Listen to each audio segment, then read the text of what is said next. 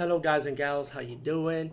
Today, I'll be talking about an awesome way to start your free podcast, and I mean free. No catch, no gimmicks.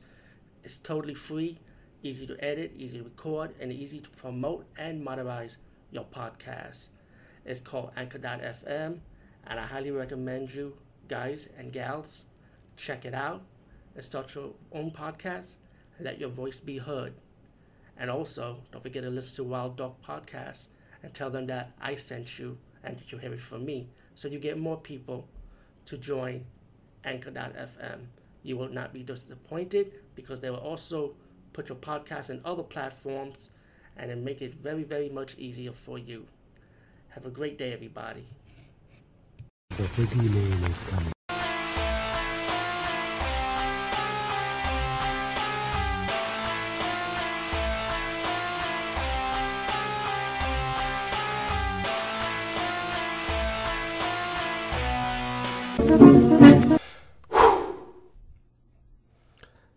Hey guys and gals, what's up? I'll be talking about a horror movie called All I Need.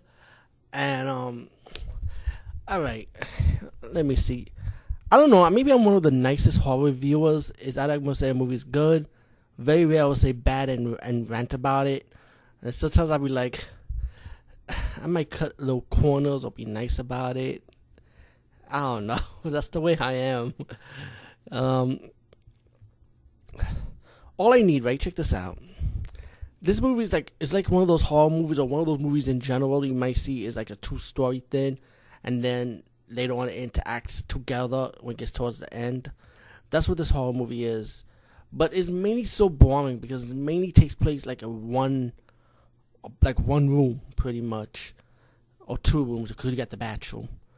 And it's about these girls, right? They wake up all tied up, and a killer would chop them up, you know.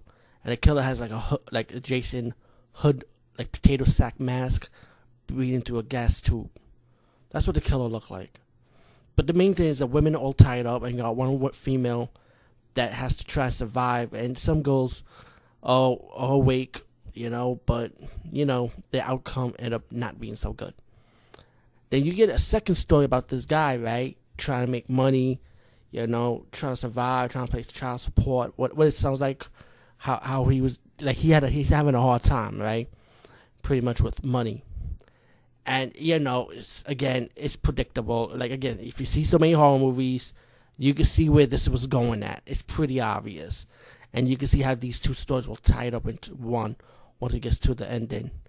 But the movie is really boring, man. I mean, I kind of like one scene when the girl trying to survive, and you know she got to do what she got to do to stop the villain, pretty much.